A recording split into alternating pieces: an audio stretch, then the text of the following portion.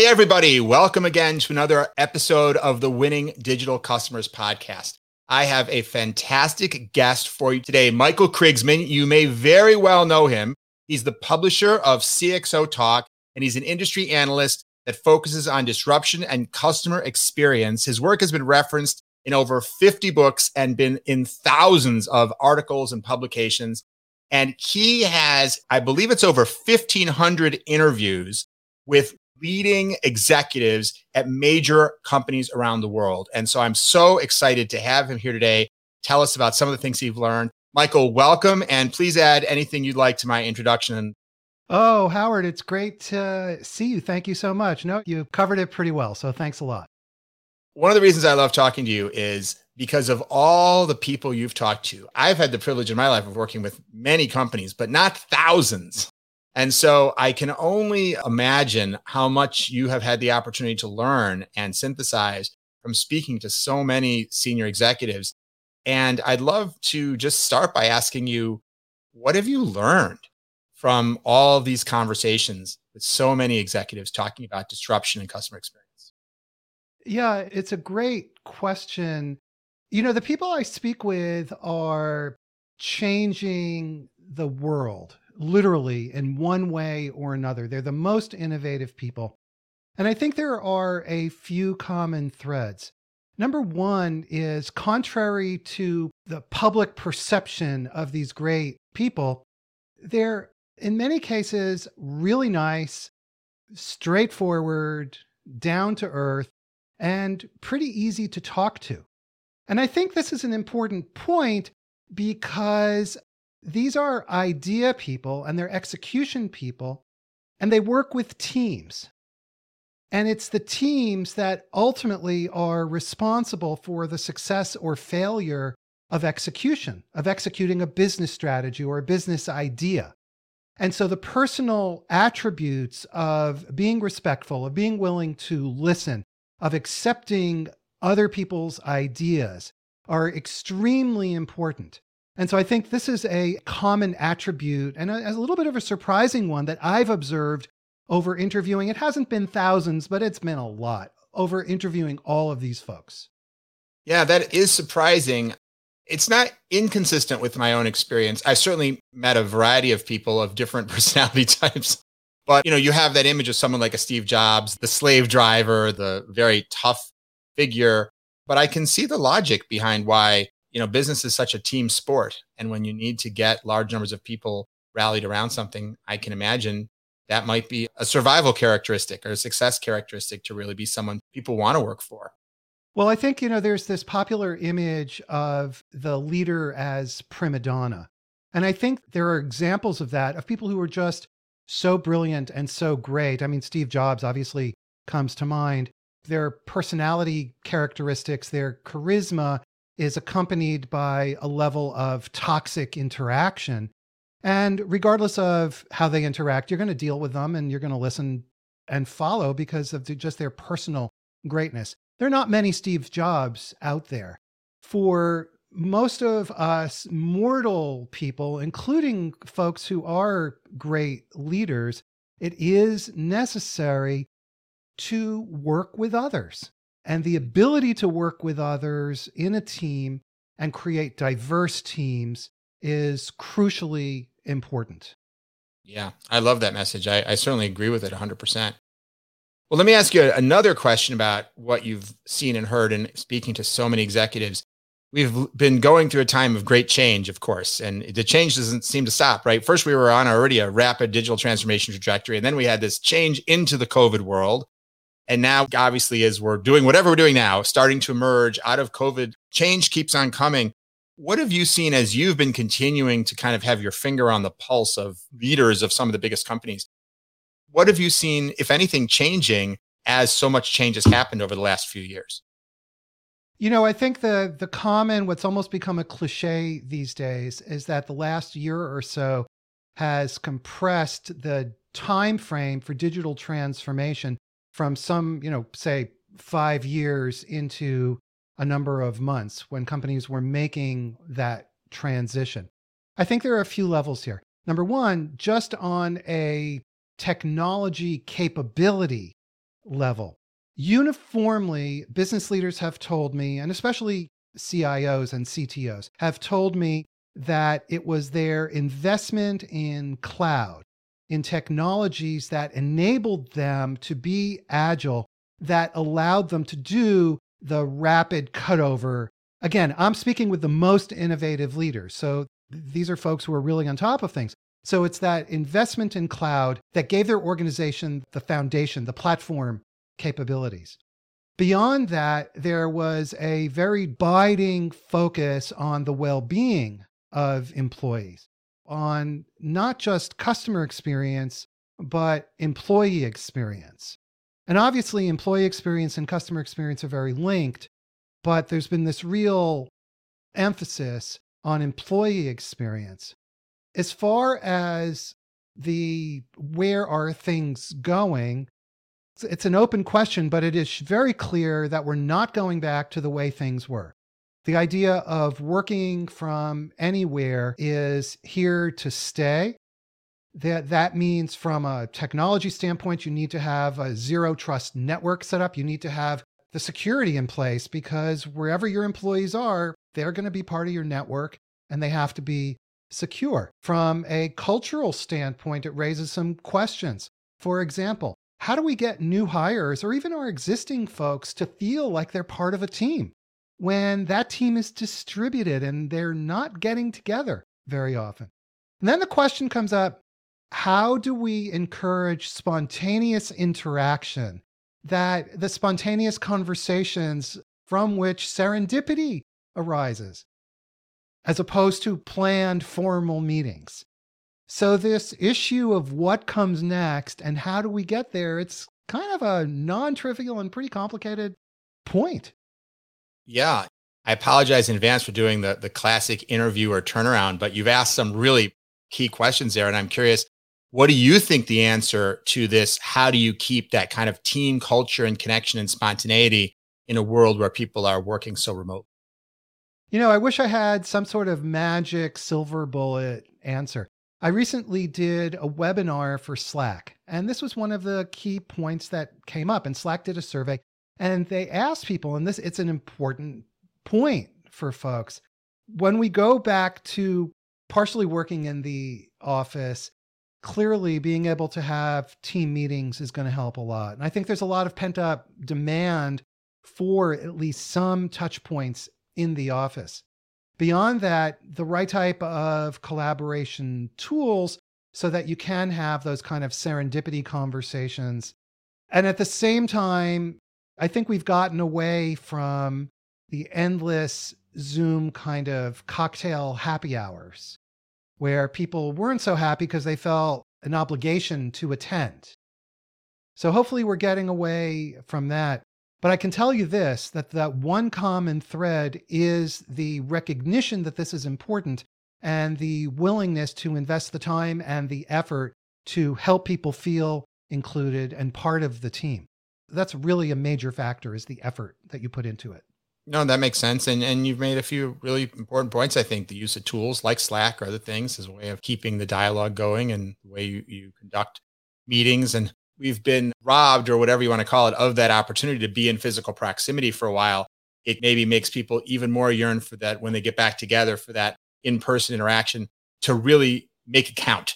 Don't just sit in your cubicle and text each other, figure out how to use that in-person proximity when you have it to really cement relationships and be able to work together in ways that you can't do on Zoom and things like that. I think the relationship aspect is underestimated most of the time by many people. It is really essential to invest in these relationships and ensure that the relationships are not just transactional. And I think this is a key point, especially for working together with physical proximity. It's very easy for you to say, oh, Michael, can you do this, do this, do this? And I see your body language and there is some connection there. When you translate that into a Zoom meeting, the connection is lost and it just comes across like, you're giving me a bunch of orders. Okay, fine. It's my job. I'm going to do that. But it does require extra effort and really thinking about, like I say, the non-transactional parts of the relationship, the body language and the body English. What other challenges have you talked about with in your interviews or just in your consulting and sort of industry analyst work that companies are facing today around this continued push towards digital transformation, whether it's in the COVID context or the coming out of COVID or even beforehand? What are some of the biggest challenges you've seen companies have when you talk to them about that? Well, I think customer experience is such an important one. And obviously, that's your focus. And you've written a great book about this topic. So when I talk, for example, with chief information officers, customer experience has really risen to being at the top of the list.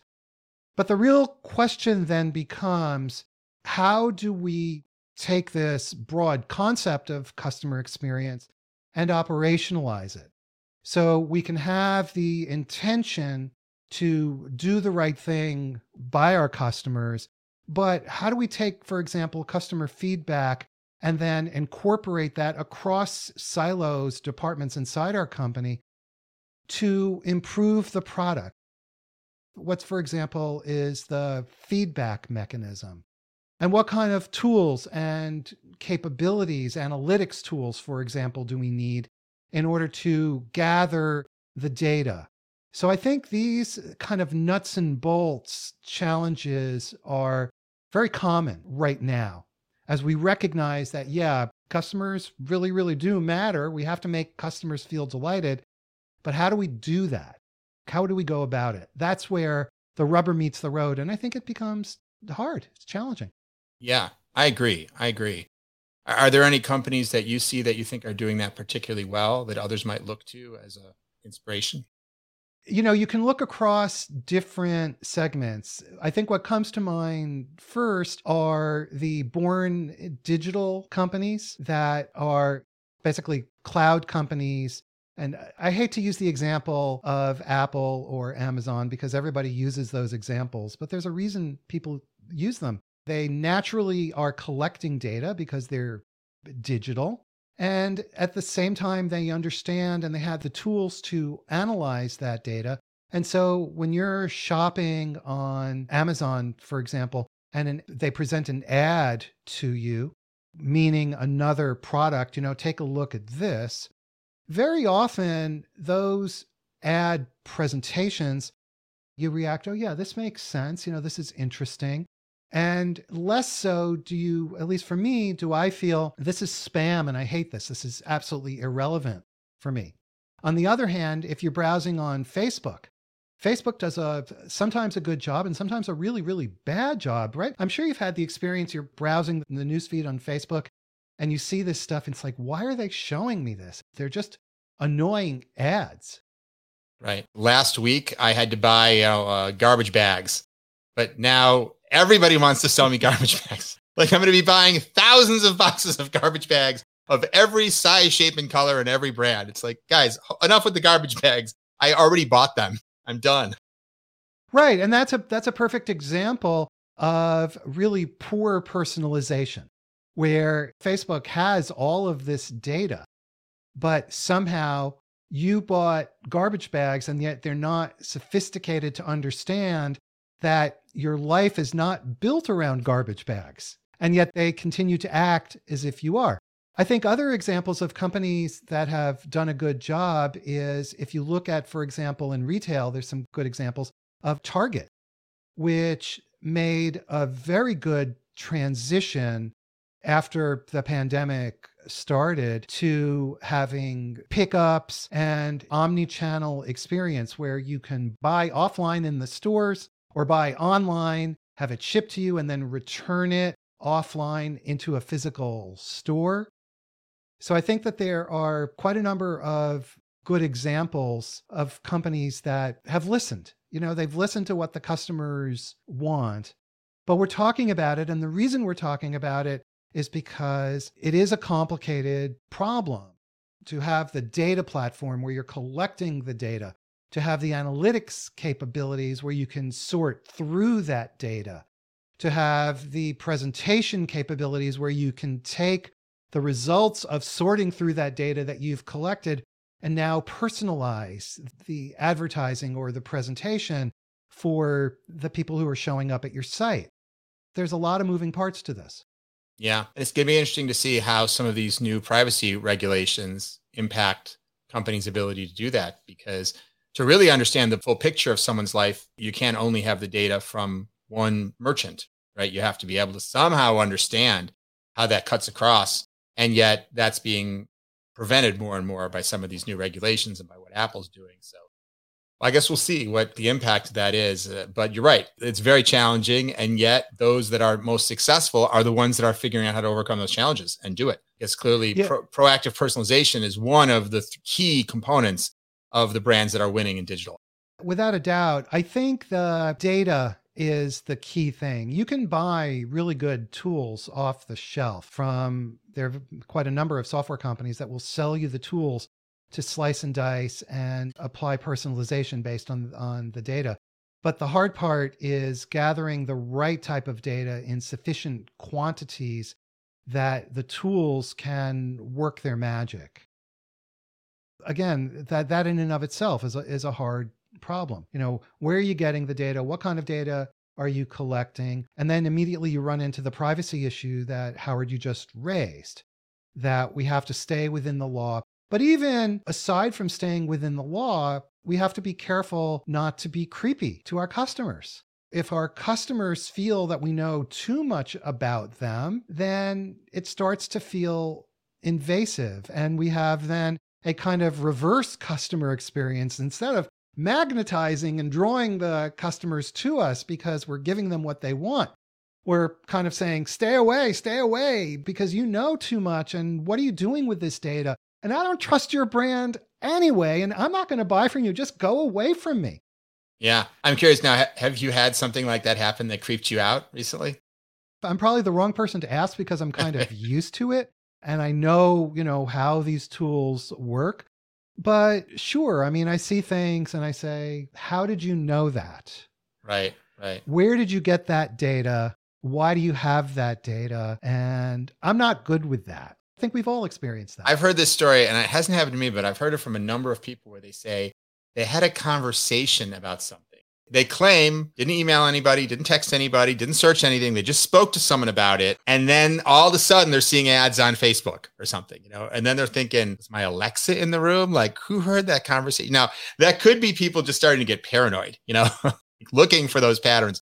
But I've heard that some version of that story probably 5 times in the last 6 months. My own theory is, well, maybe they searched something and they forgot, but I don't know. They say, no, I didn't. I absolutely didn't. So I don't know. Maybe they're listening. I'm not sure. I've definitely had that experience, but I do chalk it up to most likely I was searching for something, or I was going to say I sent an email. Hopefully that's not the case because, we don't want Gmail kind of listening in, and especially if it's the paid version of Gmail with no ads. But I think it goes to the level of distrust that we have for these large tech platform social companies that we would even have this conversation. I'm assuming Google's not reading all of my emails, but maybe they are. And if they are, how would I even know if they're clever about the way that they use that data so as not to be overly invasive? How would you even know? And do you trust them in the first place? If they say they don't, does that mean they don't in all instances? Or if we read the fine print on the terms of service, well, no, they don't, except the foregoing notwithstanding in this situation. The party of the first part, blah, blah, blah. Exactly. Yes. Well, and even if we don't trust them, are we so at this point dependent on the conveniences that they give us that even if we didn't trust them, we wouldn't be willing to do something about it? Are we so reliant on Uber having all our payment methods and knowing where we live, or Domino's knowing what kind of pizza we like or whatnot, that even if we thought there was something creepy, all we could do is complain because we're certainly not going to go back? Or are people prepared to have less convenience offered to them in exchange for a reduction in the data that's stored and some loss of privacy? Yeah, I wonder about that. Look, I can tell you for me personally, I've just given up. I accept that these services are a part of my life. I joined the Google Advanced Protection Program, which is a more secure version of Gmail, because I know, because of who I interview, I know that I'm a target. I've seen just a series of really well-targeted phishing attacks against me personally. But, look, Google has my data. I use these services. These services are beneficial. I understand that if you don't pay for something, although I do pay for Gmail, Google Apps, but nonetheless, I do understand if you don't pay for something, then you are the product. And it's a personal choice I've made. But as I say, I've also been very careful from a security standpoint. Again, it's one of these things where I think it's philosophical. It comes down to either a philosophical choice, a decision that you're making, or making a default tacit decision to accept it because you're not knowledgeable about what's really going on with these platform companies. Mm-hmm. Either way, it amounts to the same thing. And maybe with this next generation of customers, they don't care anyway. They're putting their lives up on Snapchat and Instagram. They're not as, concerned about what everybody knows. I don't know. Well, there is that. We live in the Instagram or now the TikTok age. I disclose on social media what I want to disclose. I'm careful what I disclose and careful what I don't. Not everybody feels that way. I've, made that very clear demarcation since the beginning of Twitter. I joined Twitter when it started, I think in 2007. Take your poison. What poison would you like today, Howard? Well, actually, since you mentioned Twitter, I'm curious what you think of the latest, which is, of course, Clubhouse. And I'm curious if you have a point of view as someone who's in the talk business. Obviously, this is the big new social media platform focused on not only business talk, but a lot of it I notice on there is business related talk. Have you plunged into Clubhouse and do you have a prediction, a point of view about it? I'm a member of Clubhouse. I've been invited to be a moderator in some Clubhouse chats, which I haven't done, to be honest. I've listened to a few. This is heresy. And okay, brand me as an absolute Luddite for saying this. I don't find it to be all that compelling. I understand why many people do find it to be compelling, and I respect that. But right now, we have an awful lot of social outlets. And I think this relates directly back to customer experience, that one of the tenets of customer experience is being where your customers are. Where your customers are congregating, that's where you should be. So if they're on TikTok or Instagram or Clubhouse, absolutely. But it also speaks to the intense level of competition. So for us, we create videos. We're really good at it. We get incredible engagement of our videos on YouTube. Our typical video sees between, 15, 20,000 views on YouTube. But what's more important than the views is the amount of time that people spend watching. People say to me, oh, if our video gets 15,000 people watch or whatever, and the average is watching for 3 minutes, that's great. I mean, for us, what I want to see is an average view duration across those 15,000 people of 20 minutes.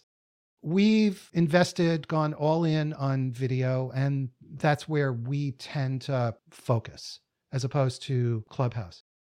By the way, you asked, what I think the prognosis for Clubhouse is. I think it's going to become a niche location for exactly this reason. There's too much social media competition, too many outlets for people to express themselves. And now as we move back into this hybrid work environment of some at home and some in the office, I think the amount of time that people are going to spend and have available to both listen to Clubhouse as well as to participate is going to decline. And the recent numbers have borne this out, but we'll see what happens over the next 6 months. Interesting. Yeah, it's always tough to know when you're jumping early on Twitter like you did, or whether you're just putting all kinds of energy into the next Second Life or something that's going to be gone, and have turned out to be a fad. It's tough to predict. Yeah, it's tough to predict. Also, I think it depends, when it comes to social media, strategically, what are you using it for? Why are you on social media? What are you hoping to gain? And there's all kinds of different reasons, right? You can be interacting with knowledgeable people. It can be building your personal brand. It can be just expressing your opinion. So why are you doing it? And I think that then leads to which social media platforms you should invest your time in. Yeah, makes sense. Well, On that point, you've produced so much amazing content. I want to ask you to just take a moment and make sure everybody knows. I imagine a lot of our listeners are already listeners of CXO Talk, but just in case anyone's not familiar, can you make sure they understand what it is and where to find it and how they can get more Michael Krigsman content? Because there's so much good stuff out there. Yeah, thank you. CXO Talk is an interview platform where we speak with literally people shaping the future, the most innovative, smartest people in the world. These are in-depth conversations. They're not sound bites. Simply go to cxotalk.com and there are links there to our videos and to podcasts, and there's transcripts of all of these conversations. There's a huge amount of material, and I think people seem to like it and seem to find it helpful. And I hope that you, if you're listening, that you will find it helpful. I'm sure you will. It's great stuff. Well, thank you, Michael. Thank you so much for being here. Really, really interesting conversation, touched on a lot of fascinating topics. I thank all of you, as always, for listening and for watching another episode of the Winning Digital Customers podcast. I look forward to seeing you next time.